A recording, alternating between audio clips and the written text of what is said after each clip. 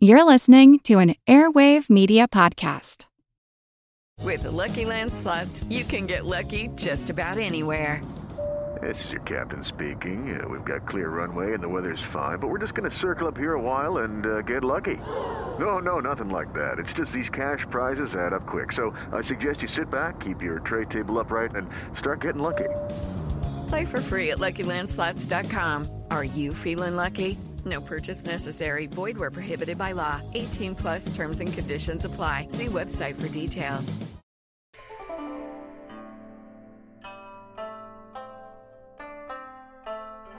Hello, and welcome to the History of China.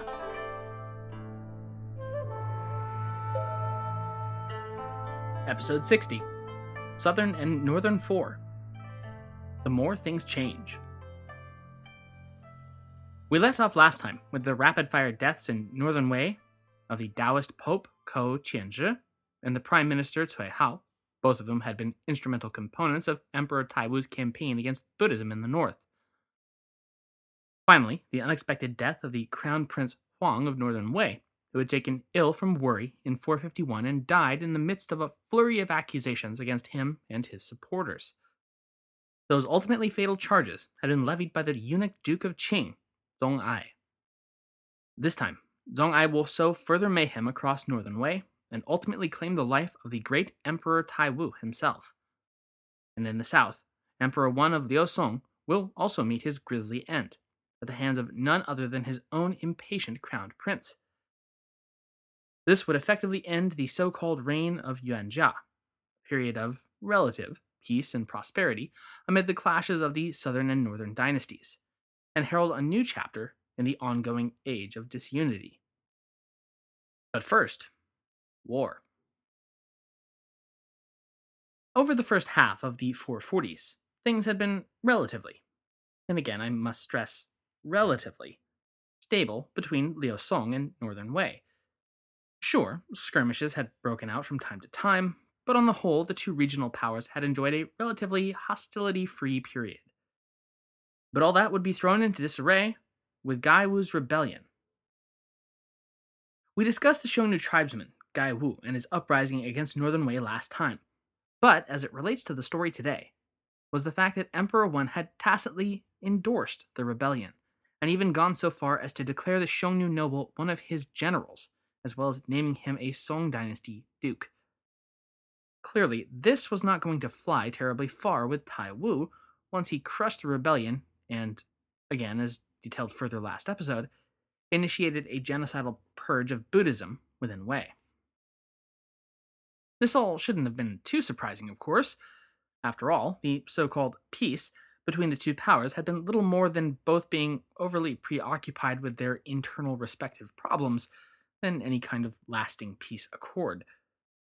What's more, one of the major rub spots in the relationship between Liaosong and Northern Wei, which was control over the provinces along the Middle Yellow River, had never exactly been settled. As of yet, they remained under Wei occupation, but Emperor Wan had never forgotten that they had been stolen from him and aimed to get them back at any cost.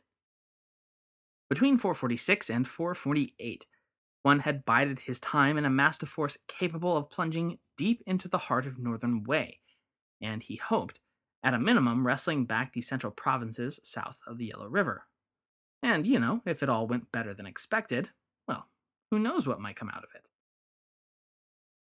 Over the course of 449, both the officials and the generals of Liaosong began submitting prospective battle plans to the imperial government, hoping to be given the honor of leading the Liaosong armies to conquest. Emperor Wan would choose a particular favorite of his, the plan submitted by General Wang Xuanbo, and began preparations and troop movements to see it enacted. But the problem with taking almost 3 years to plan and launch an attack of any significant magnitude was that spies for the north and Emperor Taiwu would have had ample time to gather information, stitch it all together, to at least a broad outline of what was going on, and then get word back to Shenglo with time to spare. And unlike Emperor Wan, Taiwu wasn't nearly so plodding in his actions. Before Wan's pet plan could be launched, Northern Wei's armies struck first, using Wan's complicity in the Gai Wu rebellion as their pretext. the northern force invaded Liaosong in the early spring of 450 and laid siege to the city of Xuanhu, forcing the Liaosong armies to drop everything and rush to the city's aid. After all, their developing campaign was supposed to be about regaining territories, not losing yet another city to northern invasion. The two armies would clash outside Xuanhu's walls over the course of 42 days while its residents awaited within. Both armies suffered large numbers of casualties in the bloody combat, but it would be Northern Wei, now far away from friendly territory and resupplies, that would break off first. They lifted their siege and returned home to await Emperor Wen's response. And respond, one would. Believing that the Northern Wei army's withdrawal meant that their power was somehow fading, he ordered his commanders to attack as per General Wang's plan. His decision was final and immediate, not to be dissuaded by his concerned generals, court officials, nor even that of his own crown prince, Liu Shao. They each argued in vain that at the very least the armies of Liaosong needed to resupply and recover their numbers over the course of the winter, and that any offensive should wait until the following spring. Nevertheless, the armies of Liaosong would mobilize in late autumn of 450, set on retaking their lost cities and re-establishing true Chinese control over the lands south of the Yellow River, under the command of its field marshal, General Wang Xuanbo. General Wang's initial strike proved a quick success. The Song army split into two columns to rapidly overrun the cities of Chaoao and Liuan, both minor outlying villages of the campaign's first major target, Huatai City. The Northern Wei garrisons retired from the two towns and withdrew back to the walled fortifications along the Yellow River, before the Liaosong armies constructed their siege works. Initially, the ethnically Han populations of Chaoao and Liuan welcomed the army of incoming liberators. But the revelry died down in a hurry once General Wang began demanding huge amounts of provisions from the townspeople. And not just any provisions, mind you, but specifically, of all things, pears. Yes, the fleshy fruit that is infinitely better than apples, a sentiment with which General Wang clearly agreed, because he ordered each household within both towns to provide a minimum of 800 pears to his army. The populace's enthusiasm rapidly flipped to outright hostility at that, what amounted to yet another occupying force, and this one demanding far more of them than the so-called barbarians they'd previously been living under. After all, winter was coming, and these people would need every extra calorie they could get just to make it through to spring. They couldn't be giving it all away so that armies could fight their little battles in the dead of winter. With local support for his army having, curiously, dried up, General Wang found himself unable to take Huatai as the days grew shorter and the nights ever colder. Well, this certainly wasn't great news. Oh, and I should probably mention, or rather remind us all, that one of the favorite tactics of the Northern Wei armies was to wait until the winter set in and the waterways froze over, and then use them as superhighways to attack unsuspecting forces. I don't blame you if you forgot about that little trick. After all, even if you had, you'd be no worse than General Wang or Emperor Wen, because they'd clearly forgotten why they'd lost the southern reaches of the Yellow River in the first place. You just plain don't launch a winter campaign against the people of the Asian steppes, no matter how sinicized they've become. It's like starting a snowball fight with a Yeti. You're not going to win. Once the Yellow River did freeze over, on cue, Emperor Taiwu himself charged down from Shangle at the head of, supposedly, more than 100,000 soldiers to sweep the unprepared Liaosong forces off the battlefield entirely. General Wang's army was forced to retreat back to Chaoao, and from there, try to decide what to do next. The frozen fury of Northern Wei was bearing down upon them. Did they stand and fight, or cut their losses and flee before Taiwu could destroy them utterly? Well, Emperor Wen certainly had his opinion on the matter. Fight! Destroy the Emperor of Northern Wei and complete the campaign, damn it!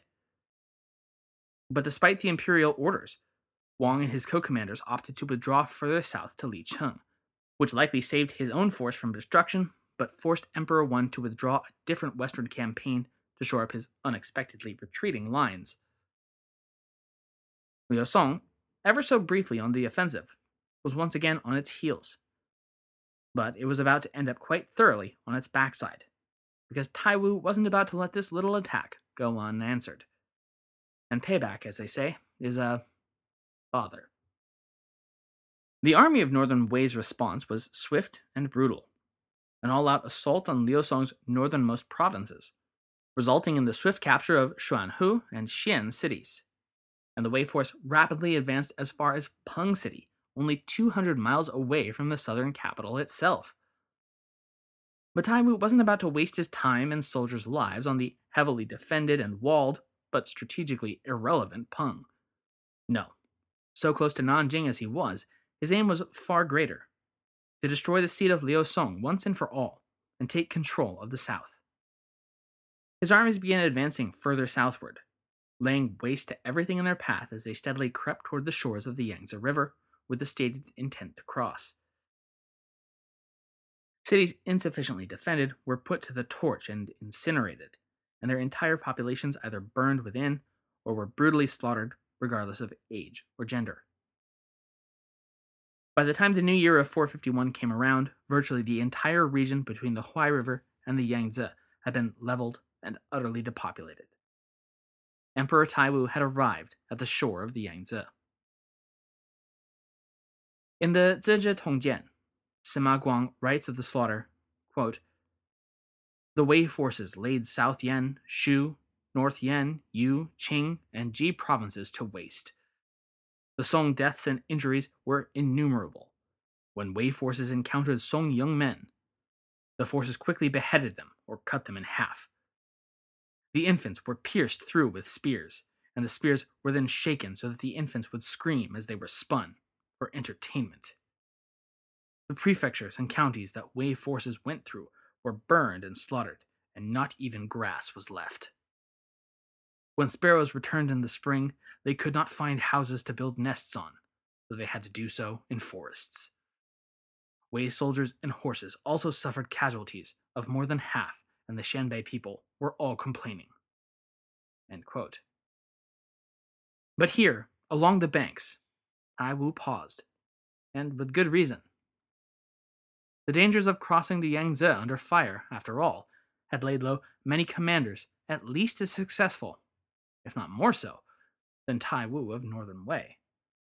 I should by this point hardly need to elaborate on the challenges of making such a crossing, and will only reiterate that it had managed to stop no less than the warlord Cao Cao dead in his tracks, and against a much less unified South 2 centuries prior. To call the Yangtze River a formidable barrier was putting it mildly, at least. Enough so that even the frozen fury of Northern Wei was given pause at the banks of the river that never froze.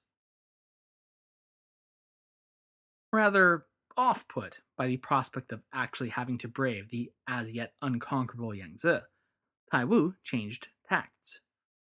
Rather than all that former bluster about taking Nanjing and stamping out Liu Song once and for all, the long-forgotten marriage alliance proposal, yeah, remember that?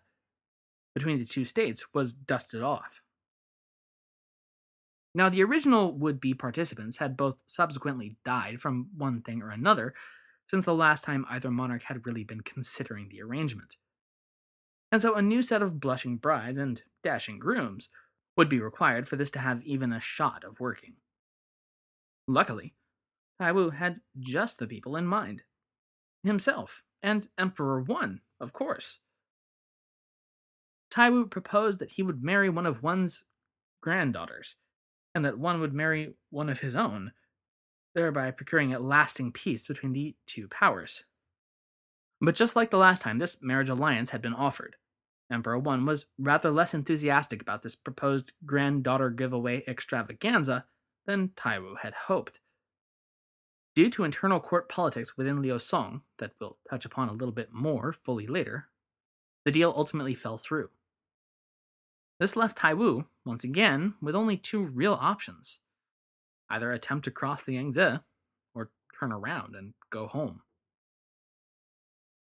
This was all exacerbated when it became clear that maybe leaving Peng City to its own devices in favor of a swift advance to the riverbank hadn't been the best decision.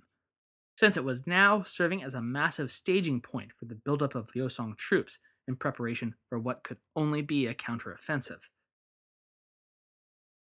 The army of Northern Wei, having put much of northern Liusong to the torch, chose to withdraw. Out of all this, one of the most interesting things about this campaign is that while the Tuoba Emperor certainly put on display his and his people's capacity for cruelty, I mean, it takes a special kind of awful to spear infants and then spin them so they scream. At a broader level, the campaigns in some way reflect the opposite as well. War is awful and gruesome and deadly, and there's no way around that. But through it all, Emperor Taiwu actually took pains to maintain formal relationships with the very lords and imperial clansmen he was fighting. When outside Peng City, for instance, he initiated a formal exchange of his camels, mules, and coats in exchange for wine and sugarcane from the city. Later, he would engage in similar exchanges with Emperor Wen himself, all while ostensibly threatening the entirety of Liusong. Rather hilariously, when he tried this formal gift exchange with the Liusong general Zhang Zhi as the Wei forces began to withdraw, he requested the enemy commander send him wine as part of this ongoing frenemy gift exchange tour. General Zhang obliged by sending him vats of drink, but instead of wine, the contents were urine, an insult for which Taiwu laid the general's garrison at Shuyi briefly to siege. You have to imagine that he probably took a sip if you were that angry. Ultimately, though, Taiwu would be forced to break it off and join the rest of his army in their withdrawal back to Northern Wei proper. And that, really, would be just about the end of the line for Taiwu. As we ended off last episode, Crown Prince Huang had gotten into a bloody tussle with the eunuch duke Zhong Ai, who had used his extensive connections within the capital to construct a great frame-up job on many of the Crown Prince's close friends, associates, and even himself. And as was customary for the time, the accused, quite arbitrarily, became the convicted, became the condemned, became the dead, all before you could say 4 is 4, 10 is 10. Convinced that he was next, despite his innocence, Prince Huang ended up worrying himself literally to death in the summer of 451. And only then did it really come to light that Prince Huang and his cohorts had really had nothing to do with these actions leveled against them by Zhong Ai. So as you can imagine, Emperor Taiwu felt pretty bad about that whole thing, indeed. But what was done, and with the prince's death came the need for a new heir to the throne. A need that Taiwu would never, ultimately, quite get around to filling. The late Crown Prince Huang's own eldest son, the now 12-year-old Tuoba Jun, had long been the favorite of his grandfather. Though prior to his father's death, he held no official title. He had been known as Di Huangsun, or the Prime Imperial Grandson. As such, he was frequently at his grandfather's side at events, ceremonies, and even during military campaigns, and again, all before the age of 12. Following his father's untimely demise, Huang would be briefly promoted to Prince of Gaoyang, but then his grandfather revoked the title. Not out of spite, mind you, but because he had decided that giving the prime imperial grandson the mere title of imperial prince would be inappropriate, a signal widely interpreted as his intent to proclaim Tuoba Jun as his new crowned prince. But oh, it would get all so much messier and bloodier than that.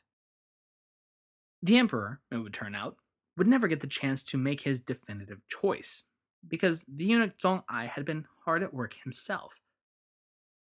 Now, for the record, it's not clear why Zhong had been castrated and sent to work as a palace slave, nor exactly how he'd managed to gain enough power therein to secure that prestigious title of duke for himself. Palace eunuchs, especially once they start accumulating power, it seems, rarely cause anything but trouble. I've said it before, and I'll likely say it again. The policy of demanning your enemies and then turning them into your trusted personal advisors is one that really could have used a rethink at some point in time. Anyway, Zhong Ai had, of course, been the one behind the fabricated claim against Prince Huang and his friends. And as winter gave way to the spring of 452, he became more and more convinced that his part in the death of Taiwu's heir was just about to come to light, and he punished accordingly. So he did what must have seemed to be the best course of action at the time, which was assassinate the emperor, of course. It sounds very exciting, I agree, but I have not been able to get anything out of the text more than that. No how, no where, just that he was killed. The end. Lights out. Emperor Taiwu exits stage left at 44 years old, and after almost 29 highly successful, capable years on the throne of Wei. Hello, it is Ryan, and we could all use an extra bright spot in our day, couldn't we? Just to make up for things like sitting in traffic, doing the dishes, counting your steps, all the mundane stuff. That is why I'm such a big fan of Chumba Casino. Chumba Casino has all your favorite social casino-style games that you can play for free anytime, anywhere with daily bonuses. That should brighten your day a little. Actually, a lot. So sign up now at ChumbaCasino.com. That's ChumbaCasino.com. No purchase necessary. VGW Group. Void where prohibited by law. See terms and conditions. 18+. With Taiwu gone, the question of who his successor would be became rather significantly more important. As we're all well aware, succession could be a tricky issue, and without a clear and strong candidate to ascend the throne, it could quickly devolve into levels of violence capable of destroying entire kingdoms. And to be sure, a 12-year-old with no formal claim to the throne, who would be leapfrogging several older uncles to get the job, was not exactly the most stable of choices. As such, a triad of court officials kept news of Taiwu's death from the public while they tried to figure out who they should support to accede the throne of Northern Wei. One strong choice was Taiwu's third son, his eldest surviving, Prince Tuoba Han. However, they ran into the roadblock of formal Confucian etiquette, which stipulated that as the eldest son of Taiwu's eldest son, Tuoba Jun, underage or not, was the rightful heir. And this was a situation that could not be simply brushed aside, however dangerous that might be for the empire as a whole. In the midst of all this hemming and hawing, however, Zongai was once again about 3 steps ahead. He had decided that neither candidate would suffice. Tuoba Han, as a fully grown man, would have been too difficult to control. And as for Tuoba Jun, as he, the murderer of both his father and then grandfather, well, that was kind of a working relationship from hell. His preferred candidate, then, was Taiwu's youngest surviving son, Prince Tuoba Yu. We don't have a recorded birth date for Prince Yu, and so don't know exactly how old he was, but we can at least get an idea. His mother had become an imperial consort in 434, and his first mention is when he'd been granted the title of Prince of Wu in 442, so that puts him somewhere between 10 and 18 years old, which sounds just about perfect to be a puppet for Zong Ai. And better yet, he'd already engendered a close, friendly relationship with the young prince. Zong summoned Prince Yu to the imperial palace, while forging an imperial edict in the empress's name. And while her name was attached to the order, there's very little other evidence to suggest that she was actually involved in the plot, and was likely just a dupe. The edict itself seemed innocuous enough. It merely summoned a number of court officials, most notably those who had been debating who to seat next on the throne, to the imperial palace. Well, a summons from the empress was surely nothing to worry about, and the officials complied without any noticeable concern or precaution. But once within, Zong Ai dispatched some 30 armed palace eunuchs to secure, arrest, and finally execute the entire group, along with Prince Han. Following the slaughter, Zong Ai seated Prince Yu on the throne as the nominal successor, and was subsequently proclaimed the Prince of Fengyi, the commander of the Liaosong armed forces, and the true power behind the still adolescent Emperor Yu. But while Yu was still a young pup, he wasn't nearly the pushover Zong Ai had hoped for. And by the fall of 452, he had just about finalized plans to strip the manipulative eunuch of his power and positions, and retake imperial authority for himself. And for Zong, that, quite simply, wasn't going to fly. As the young emperor performed a sacrifice at the temple of his great-grandfather, Dao Wu, Zong sent an assistant of his to sneak in and kill the unruly puppet. Once again, therefore, a new emperor would be needed. But once again, Zong dismissed the suggestion of Prince Jun, the rightful heir, from consideration entirely, for fear that when he came of age, he would surely make the eunuch pay for the crimes against his family. But by this point, entirely fed up with Zong's incessant royal bloodletting and flagrant dismissal of the legal precedents centuries of dynastic tradition had set forth, a large cabal within the imperial court itself rose up and arrested the eunuch lord, as well as his pet assassin. By consensus, Tuo Bajun would be the new emperor of Northern Wei, and as for Zong, well, the execution of Zong Ai and his assistant/assassin, Jia Zhou, is notable for its particularly cruel and drawn-out nature. Like the dynasties of old, it would be a 5-step process meant to inflict as much suffering and punishment as possible before death occurred. The Zizhi Tongjian tells of their fate, quote, "Kill Ai and kill Zhou. Utilize all tools of the 5 ancient punishments, as we would against all such barbarians." End quote. Their faces were first tattooed or branded with marks bearing their crimes, and then their noses cut off. Next to go was either one or both of either their big toes or possibly entire feet. Then they were chained down and literally whipped to death. But the punishment wasn't over there. Once they had breathed their last, their by now mostly flayed corpses were then decapitated, the heads put on display, and their bodies either dismembered or ground up and then disposed of. With the threat to the imperial clan taken care of, Prince Tuo Bajun would at last take his place as the rightful emperor of Northern Wei. But that will be a reign for next time, because we have yet another royal assassination to attend. This time down south, in Liu Song's capital. And here, the assassins in question will not be anything so removed as a trusted family eunuch. Instead, the murderers will be members of Emperor One's own close family.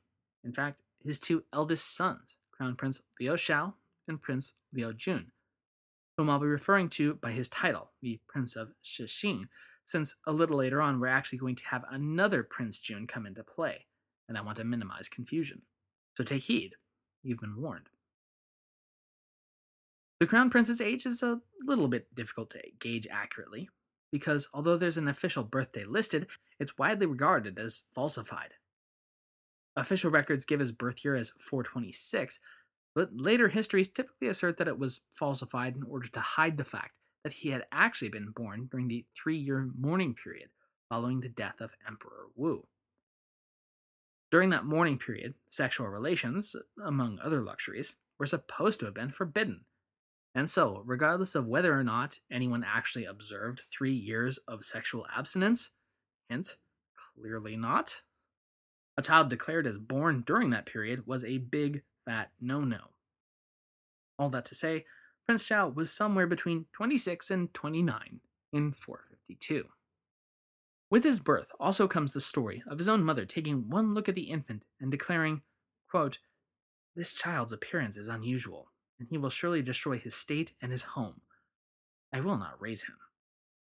End quote.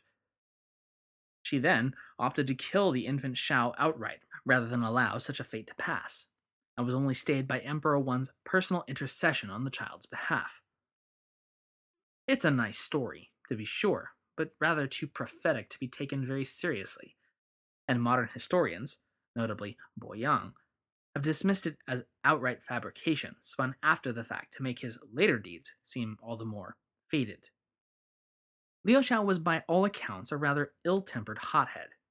At one point, after a council meeting during Northern Wei's most recent invasion of the south, he became so angry at an official who had opposed a plan he'd supported, namely the marriage alliance Emperor Taiwu had been holding out as an olive branch to the southern state, that he ordered one of his guards to push the official down a flight of stairs, nearly killing the poor fellow. And as if that weren't enough, he then tried to have the official executed by Emperor One's hand for having supported the disastrous plan to invade Northern Wei in the first place, only to have this backfire wonderfully when the emperor told him in no uncertain terms, "No, you lout, I'm the one who supported the invasion plan. He did nothing but simply not oppose it. I suppose you'd like to execute me in that case, huh?" And indeed, though he wasn't quite so foolish as to say it at the time, more and more Crown Prince Shao was beginning to think exactly that.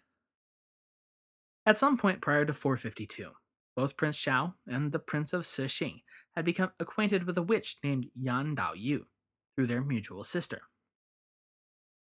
The two eldest sons of Emperor Wan, it seemed, were tired of listening to their dad complain at them all the time about every little thing they'd done wrong. So they contracted Yan to beseech the gods that they might render Wan immune from hearing their faults. But as time went by, and Wan continued to berate them incessantly, the brothers' enmity toward their father only deepened, to the point that in personal correspondences they would often refer to dear old dad merely as that person, like he was Voldemort or something. When that didn't work, and the gods still didn't get father to shut up already, it was obviously time for them to step up their magical game. The next logical step was obviously to have the Witch Yan begin casting curses against Emperor Wan, aimed at hastening his death, so that Shao could take over already. But witches casting curses against the emperor will tend to draw attention, no matter how well someone attempts to conceal it. Word of the princes dabbling in the occult leaked to the imperial palace when a love triangle began to turn deadly, and one of the members figured that narking was the only way to save his own skin. The whole coven was blown wide open when Emperor Wan ordered several members of the spell-casting circle arrested. An investigation uncovered correspondences affirming the witchcraft and even turning up several voodoo dolls used in the rituals. Though the majority of the coven were arrested, the witch Yan Daoyu herself managed to escape from the capital under the protection of the Prince of Cixing. As for the two princes who had, started the whole thing and been praying for their father to die, well, one just didn't quite have it in him to order their arrest, and merely rebuked them. Again, Dad.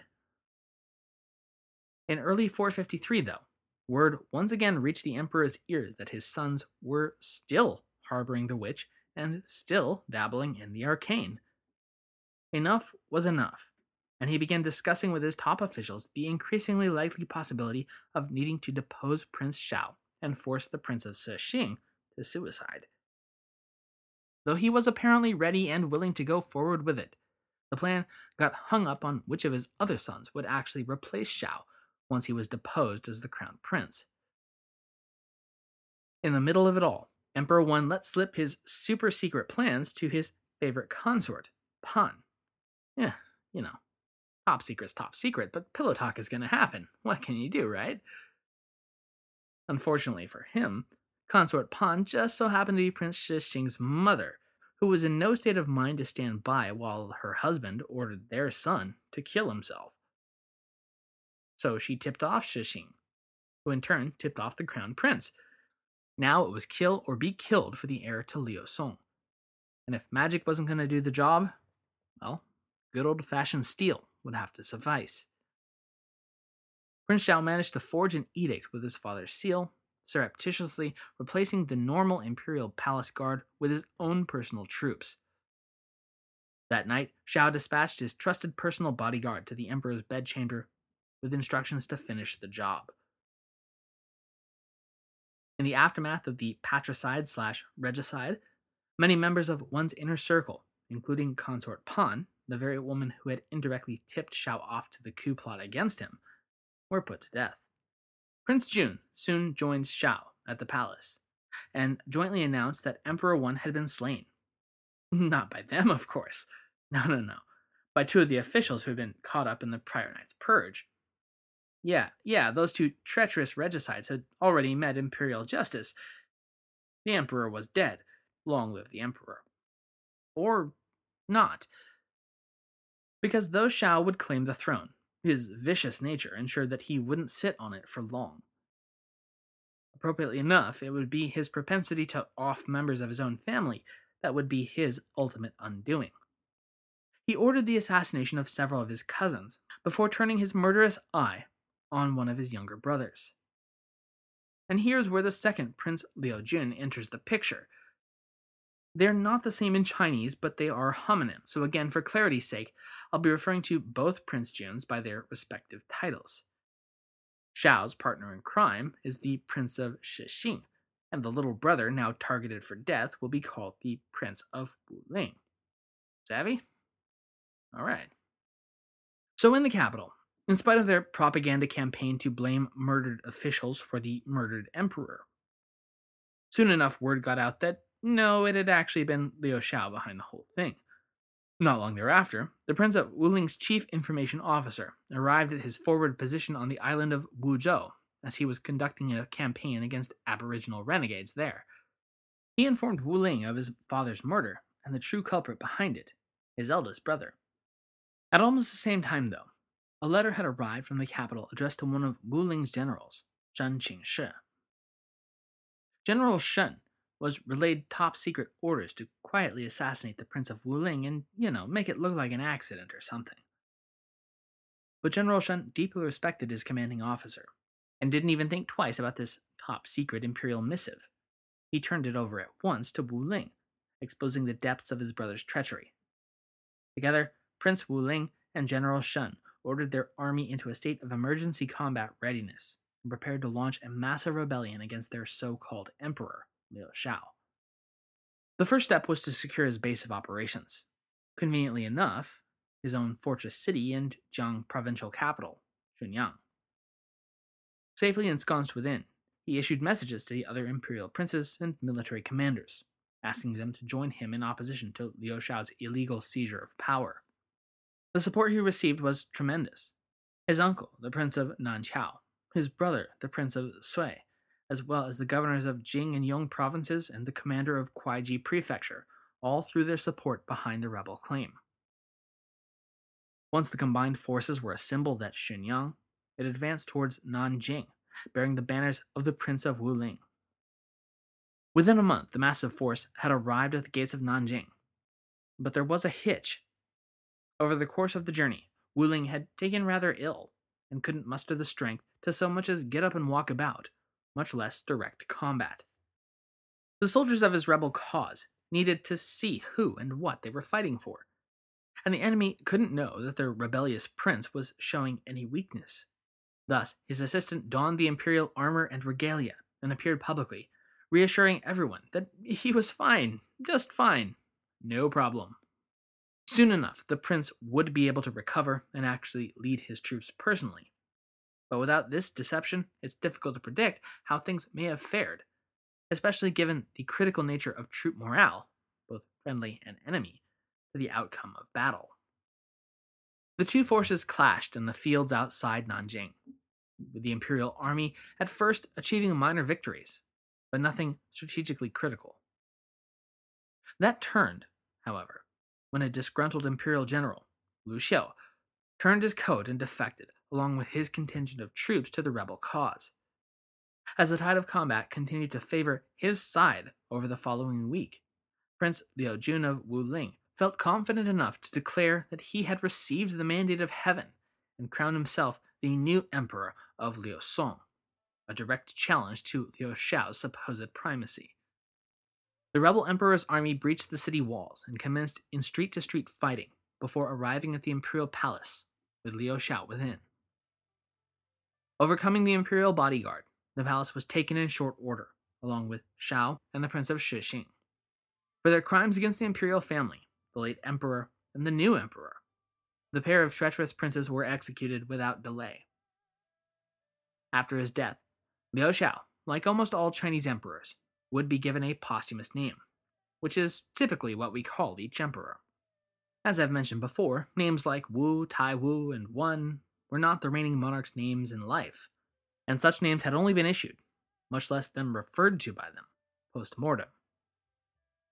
But given the nature and severity of his crimes, Liu Xiao's posthumous name wouldn't be a testament to his martial prowess like Wu, nor his intelligence like Ming, nor his understanding nature like Wen. Instead, it would be the name Yuan Xiong, the prime murderer, ensuring that his infamy would be remembered for all time. It has been an incredibly dangerous period to be a member of either imperial family in China. And yet, here we sit.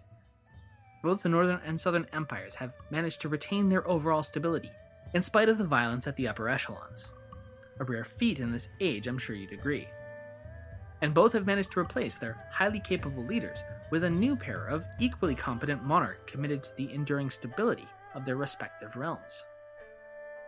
The reign of Yuanzhang may be over, but at least for now, the regional stability it produced for Northern Wei and Liu Song will endure. Next time, the mirrored reigns of Emperor Wen Cheng in the north and Emperor Xiao Wu in the south. Thank you for listening.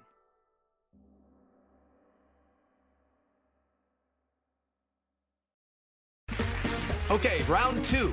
Name something that's not boring. A laundry? Ooh, a book club. Computer solitaire, huh? Ah, sorry, we were looking for Chumba Casino.